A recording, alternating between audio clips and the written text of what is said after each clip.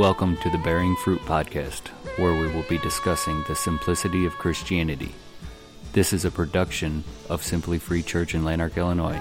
Now here's your host, Pastor Glenn Scott.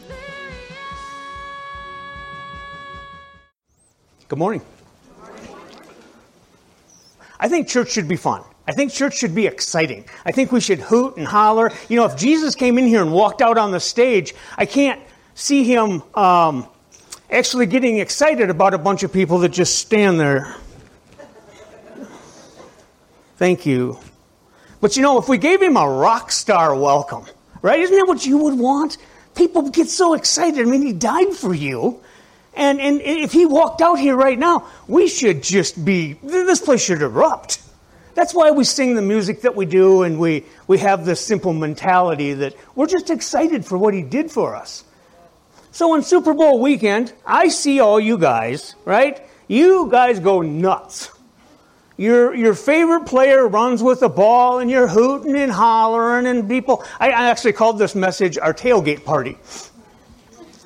I see you guys. I do. I guess I was kind of like this too, but we go crazy for our football games. Even our local school here, you know, the diesel trucks all blow smoke out of them, and here we sit in here worshiping God. Don't you think he deserves a little more excitement? Don't you think? He does. He does.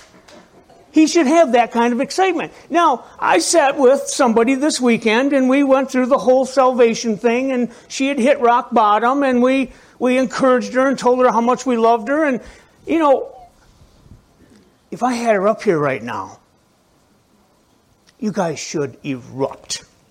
This is a touchdown. This is the first down. In this football game we got, I'm going to turn this Super Bowl into an analogy of church, and I hope you can kind of follow along. I wrote like 8 pages. I probably won't use any of them, but okay. So the goal line is going to be eternal life, right? That's where we're all trying to get to. The ball is the Word of God. God is the team owner, Jesus is the coach, and the Holy Spirit is the quarterback. The first down line is reaching one lost soul. Every time we can advance 10 yards, we can pick up one lost soul. Isn't that the function of the church? And yet when your team makes a first down, you erupt all over social media and everything. But one person comes to Christ and you're like, oh, that's cool. Good for you. The evil one is the opposition. Satan owns that team. The Antichrist is the coach, and the false prophet is the quarterback. They have a trinity just the way that we do. And we're at this battle with them. And you will hoot and holler and scream and yell and wear jerseys and everything else, and yet we save somebody and you just sit there. What about somebody in your family? What about somebody that you were concerned about their salvation and they accept Christ? You ever see anything like that on Facebook or anything? But yet the Eagles and the Chiefs, are we going to have to separate people here? Right? You see where I'm getting at with this stuff?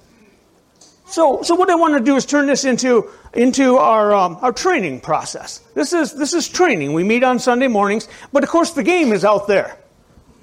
And in fact, I even set up a kiss cam. Right? We have a Jumbotron and we have a kiss cam. Can we turn on the kiss cam? Huh? There you go. Good job. Yeah, I didn't plan enough ahead of time to put one up here.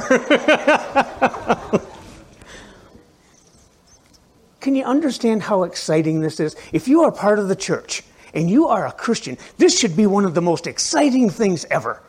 And yet we're all psyched up about this football game where they follow a little pigskin thing around. And we go crazy. We make bets. You can bet everywhere now. But yet, we come in here to save the lost, and one gets saved, and everybody just, cool. That's awesome. We'll get another chair.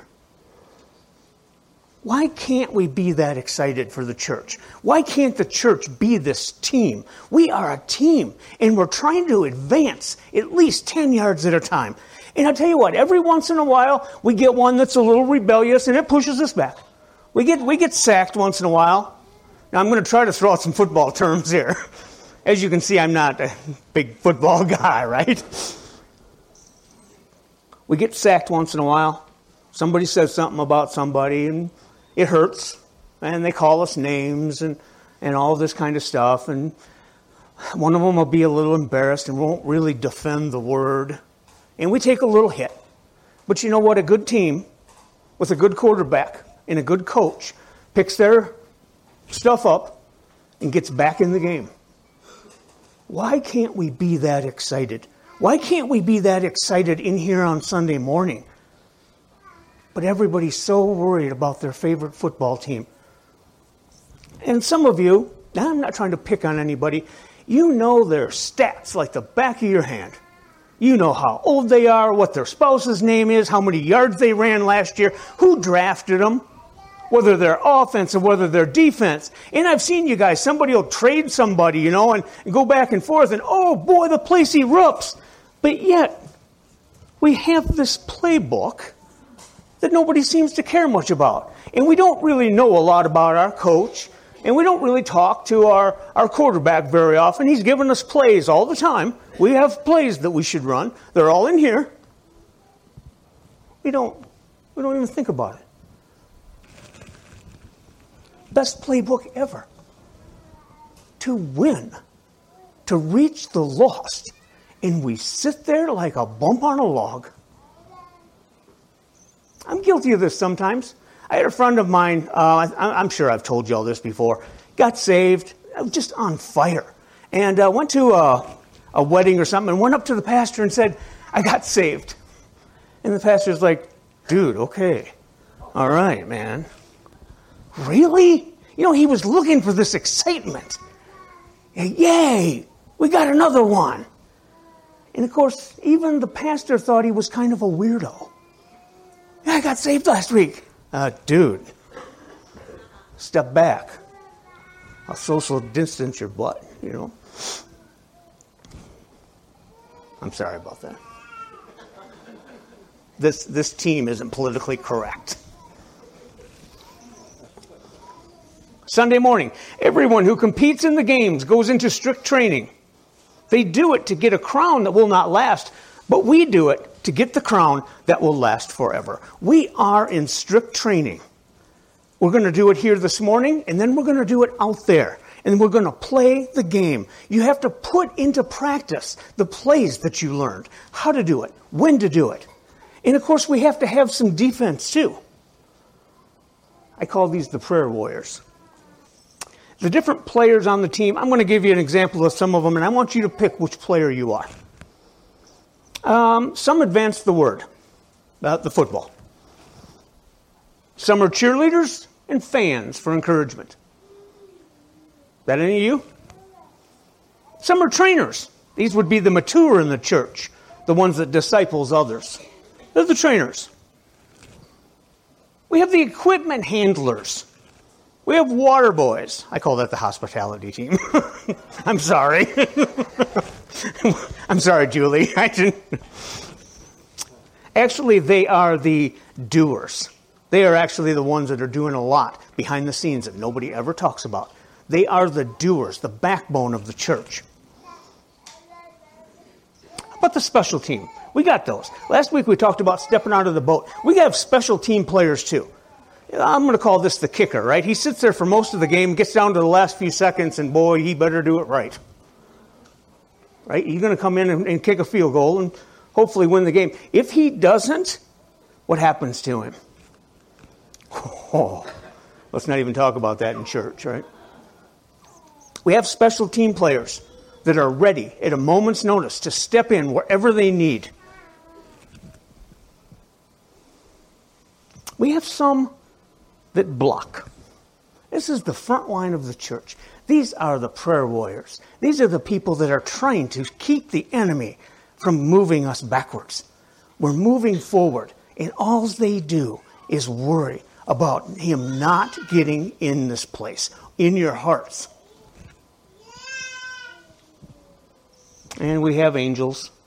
I call them the communications. They're the social media people. They keep everything running good. They're the HR department. And you are all part of the team. And you all have a position in it. And God gives gifts as he sees fit to advance the Word of God, to expand his kingdom. And we sit there like a bump on a log. You are on the best team ever. And this is not just a Super Bowl. This is the Super Bowl. And some of them are not going to make it. And you are on a team that is trying to reach the lost. And there should be some excitement. There should be some moving forward. Yeah, you get sacked once in a while. You lose a little ground. But you pick yourself back up and you go after it again. Somebody hands you the ball and you go for it. Well, I want to talk about the ball for just a minute. Because a lot of times we take this ball and we start running with it when we really don't know what to do with it. You better know the ball first. 2 Timothy 3:16 and 17. Everybody should actually know this. This is the purpose of the Word. All Scripture is given by inspiration of God. It is profitable for doctrine. That means you use it to teach. For reproof. We all know what that is, right? For correction and instruction for righteousness.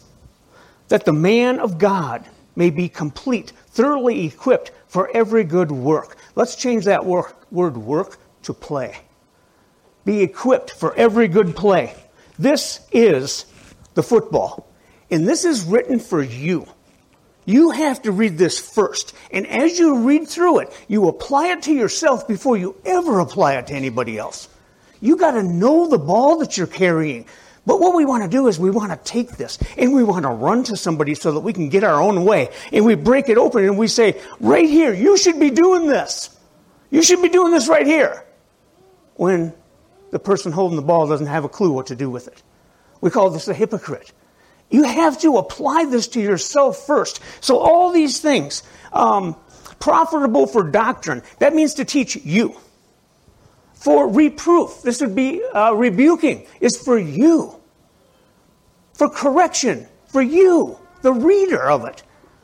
Instruction for righteousness is for you. This applies to you. And if you take this and you go to somebody else and say, well, right here it says you should be doing this, but you don't do it yourself, you know what you are? You are an armchair quarterback. Armchair quarterbacks think they know how to do everything. Oh, should have done this, and what did they do that for? Oh, and that was the stupidest play. Can you believe they did that? But yet you're not doing it. That's what happens with the Word of God, the same way. We use it to try to get what we want. I found my nose, by the way. It was behind my Bible. Why do you want to take this football and start handing it to people and telling them how to run with it, what to do with it, how to use it, when you don't do it yourself? You are an armchair quarterback. Stop doing that. Apply it to your own life first. Once you get through something and know how to read it and how to apply it to your own life, then maybe somebody might ask you how you did it. Now you have the privilege to tell them. But until you apply it to your life, this is actually repentance, to change your ways. Now, I used to play football for the Baltimore, I don't know the teams. Is that baseball? Baltimore Ravens. Dude, I'm too old for that. We had the Baltimore Colts. You don't even know what that is, do you? Okay, good for you. I'm old. I don't know all this stuff, but I do know how to handle the ball in the Super Bowl that we're in. And I know it's to apply it to my life first before I ever try to teach anybody else. And I better not try to tell them how to run a play unless I've run it before and been successful with it. There are people standing out there on the corner, I call him the bullhorn guy, right? Just fire and brimstone, and how effective is that? How about if you apply it to your life and they see what's happened? This would be the repentance. This is the evidence of your faith. And say, hey, I see you're different now. You know, now you have the privilege to tell them, well, I got a new playbook. And I'm trying to run some of the plays. You see how this could just open a conversation. They're like, what are you talking about? this is the best team ever. This is our local team right here. We're not against the other teams. We're against the enemy. There are only 2 teams in this bowl, this Super Bowl. And we're all on the same team. But what happens is we want to be the one to run them with the ball. I'm tired of just sitting here. I want to run with the ball. Why are you letting that person run with the ball? I should be the one to run with the ball. You see, but the coach has given everybody their gift. You ever been on a team where you wanted to play first base, but the coach thought you were a better catcher because he saw something in you, but you really wanted to play first base? And you knew the playbook forward and backward. I know them all. And I want to play first base. And the coach says, well, typically we put a left-handed person on first base. Well, I just went down a baseball path now, didn't I? I'm going to paraphrase some of this. This is what causes division in the church. Somebody thinks they're better than somebody else, or somebody's getting a little too much attention than somebody else. I actually try to go for somebody that might be lost or new. I want them to feel the love. I want them to be welcomed. And all of you seasoned, mature Christians, I can talk to you tomorrow. Right? Can you know? Now, if I shunned you this morning, I'm not trying to justify anything. Somebody new comes onto the team. New draft pick. They walk in this building. You should be just so loving to them. So kind and gentle to them. Instead of saying, I know the team he used to play for. Right? Come over here. Let me tell you. You see that one right there? You think it's going to be on your team? Well, let me tell you about how they used to play. Don't we do this? I don't have any more T-shirts. I better quit hammering people. Right? Don't we do this? We want to let everybody know where they've been and what they've done. In fact, if they've become a new creation, you could care less. You should care less about their past and only their future, and hope that they would do you the same. Because we all got one. But now we don't do that anymore. We used to be this way. Now we're this way. Yay? That's the team. For God has put, this is 1 Corinthians 12, 24 through 27. But God has put the body together, giving greater honor to the parts that lacked it. Well, we don't like that, do we? So that there should be no division in the body, but that its parts should have equal concern for each other. If one part suffers, every part suffers with it. If one part is honored, every part rejoices with it. Now you are the body of Christ, and each one of you is a part of it.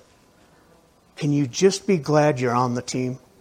If you're not equipped to run with the ball, if you're not equipped to take on the opponent, if you're not equipped for these kind of things, let somebody else do it.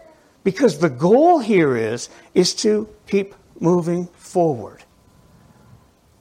We can't all be hands. We can't all be eyes. Jude 3. I use the New Living Translation for this one. Dear friends, I had been eagerly planning to write to you about the salvation that we share. Boy, see the excitement in there already? But now I find that I must write about something else, urging you to defend the faith. Some of you are just blockers. Some of you just need to defend what God's doing in your community, in your household. Defend the faith that God has entrusted once for all with His holy people. You have been given everything you need to know. And you've been instructed on how to use it, the right way to use it, the gentle way to use it, the loving way to use it. And yet we still have people out there that just want to hammer people with Scripture when they won't apply it to their own lives. And yes, once in a while, if one of the weaker people of the church, let's call them the new ones. They're the ones that have just been found. If they get a little bit more attention than some of you that have lived this life forever and ever and ever. You were raised this way and you've known Christ since you were a little child. Can you understand that sometimes that person needs a little more uplifting than you? This is part of the team. A new player comes onto the team. Maybe they don't know all the play rules, all the playbook. Maybe they haven't memorized them all and all this stuff. can you just sit down with them and say, come on, this is so cool you're with us. Come on, I'll go over the plays with you.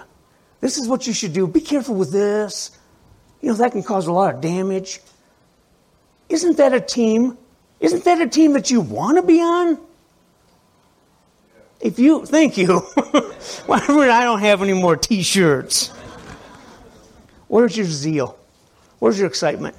Where is it? It's right now. It's on Facebook about football. But yet, we reach the lost every day. We can make a difference in this world. The world can change, and we can do it. We're the team. The coach is instructing us how to do it. He's showing us. The Holy Spirit's guiding us and pushing us. Jesus Christ died for you. Check this out. Matthew 5:13. You are the salt of the earth, but what good is the salt if it has lost its flavor? Can you make it salty again? It will be thrown out and trampled underfoot as worthless. Jesus Christ hung on a cross and died for you. You deserve death. The wages of sin is death. He hangs on a cross and sheds his blood for you. You do not deserve it. That's what grace is. And he holds back what you do deserve. That's the mercy. But he also demands justice. So those that will not come to him get what they deserve. Where are you at? Once you realize what Christ has done for you, once you realize that you don't have to pay that price anymore, you will erupt. You will have a tailgate party like never before. In fact, you will get so excited that when one of your friends does the same thing, you will celebrate like it's nobody's business. That's how church should be. We come in here, we train, we get ready, we go over the playbook. I'm not saying you need to bring them here. I'm saying you need to get them to somebody that can give them eternal life, give them the good news, introduce them to Jesus. And you know what? When you start to think about how good Jesus is and what his plan was for us and why we do this, and when you want to be part of the team, you will start to hoot and holler. You will get excited. Your zeal will come back. You will be the salt of the earth, and you will not be thrown out and trampled. You will be used by God. He will equip you. He'll give you the playbook, and you'll know right where to go and right what to do. But you know what? While all this is going on, you're going to see a bunch of excitement. That should be all the rest of you, getting so excited.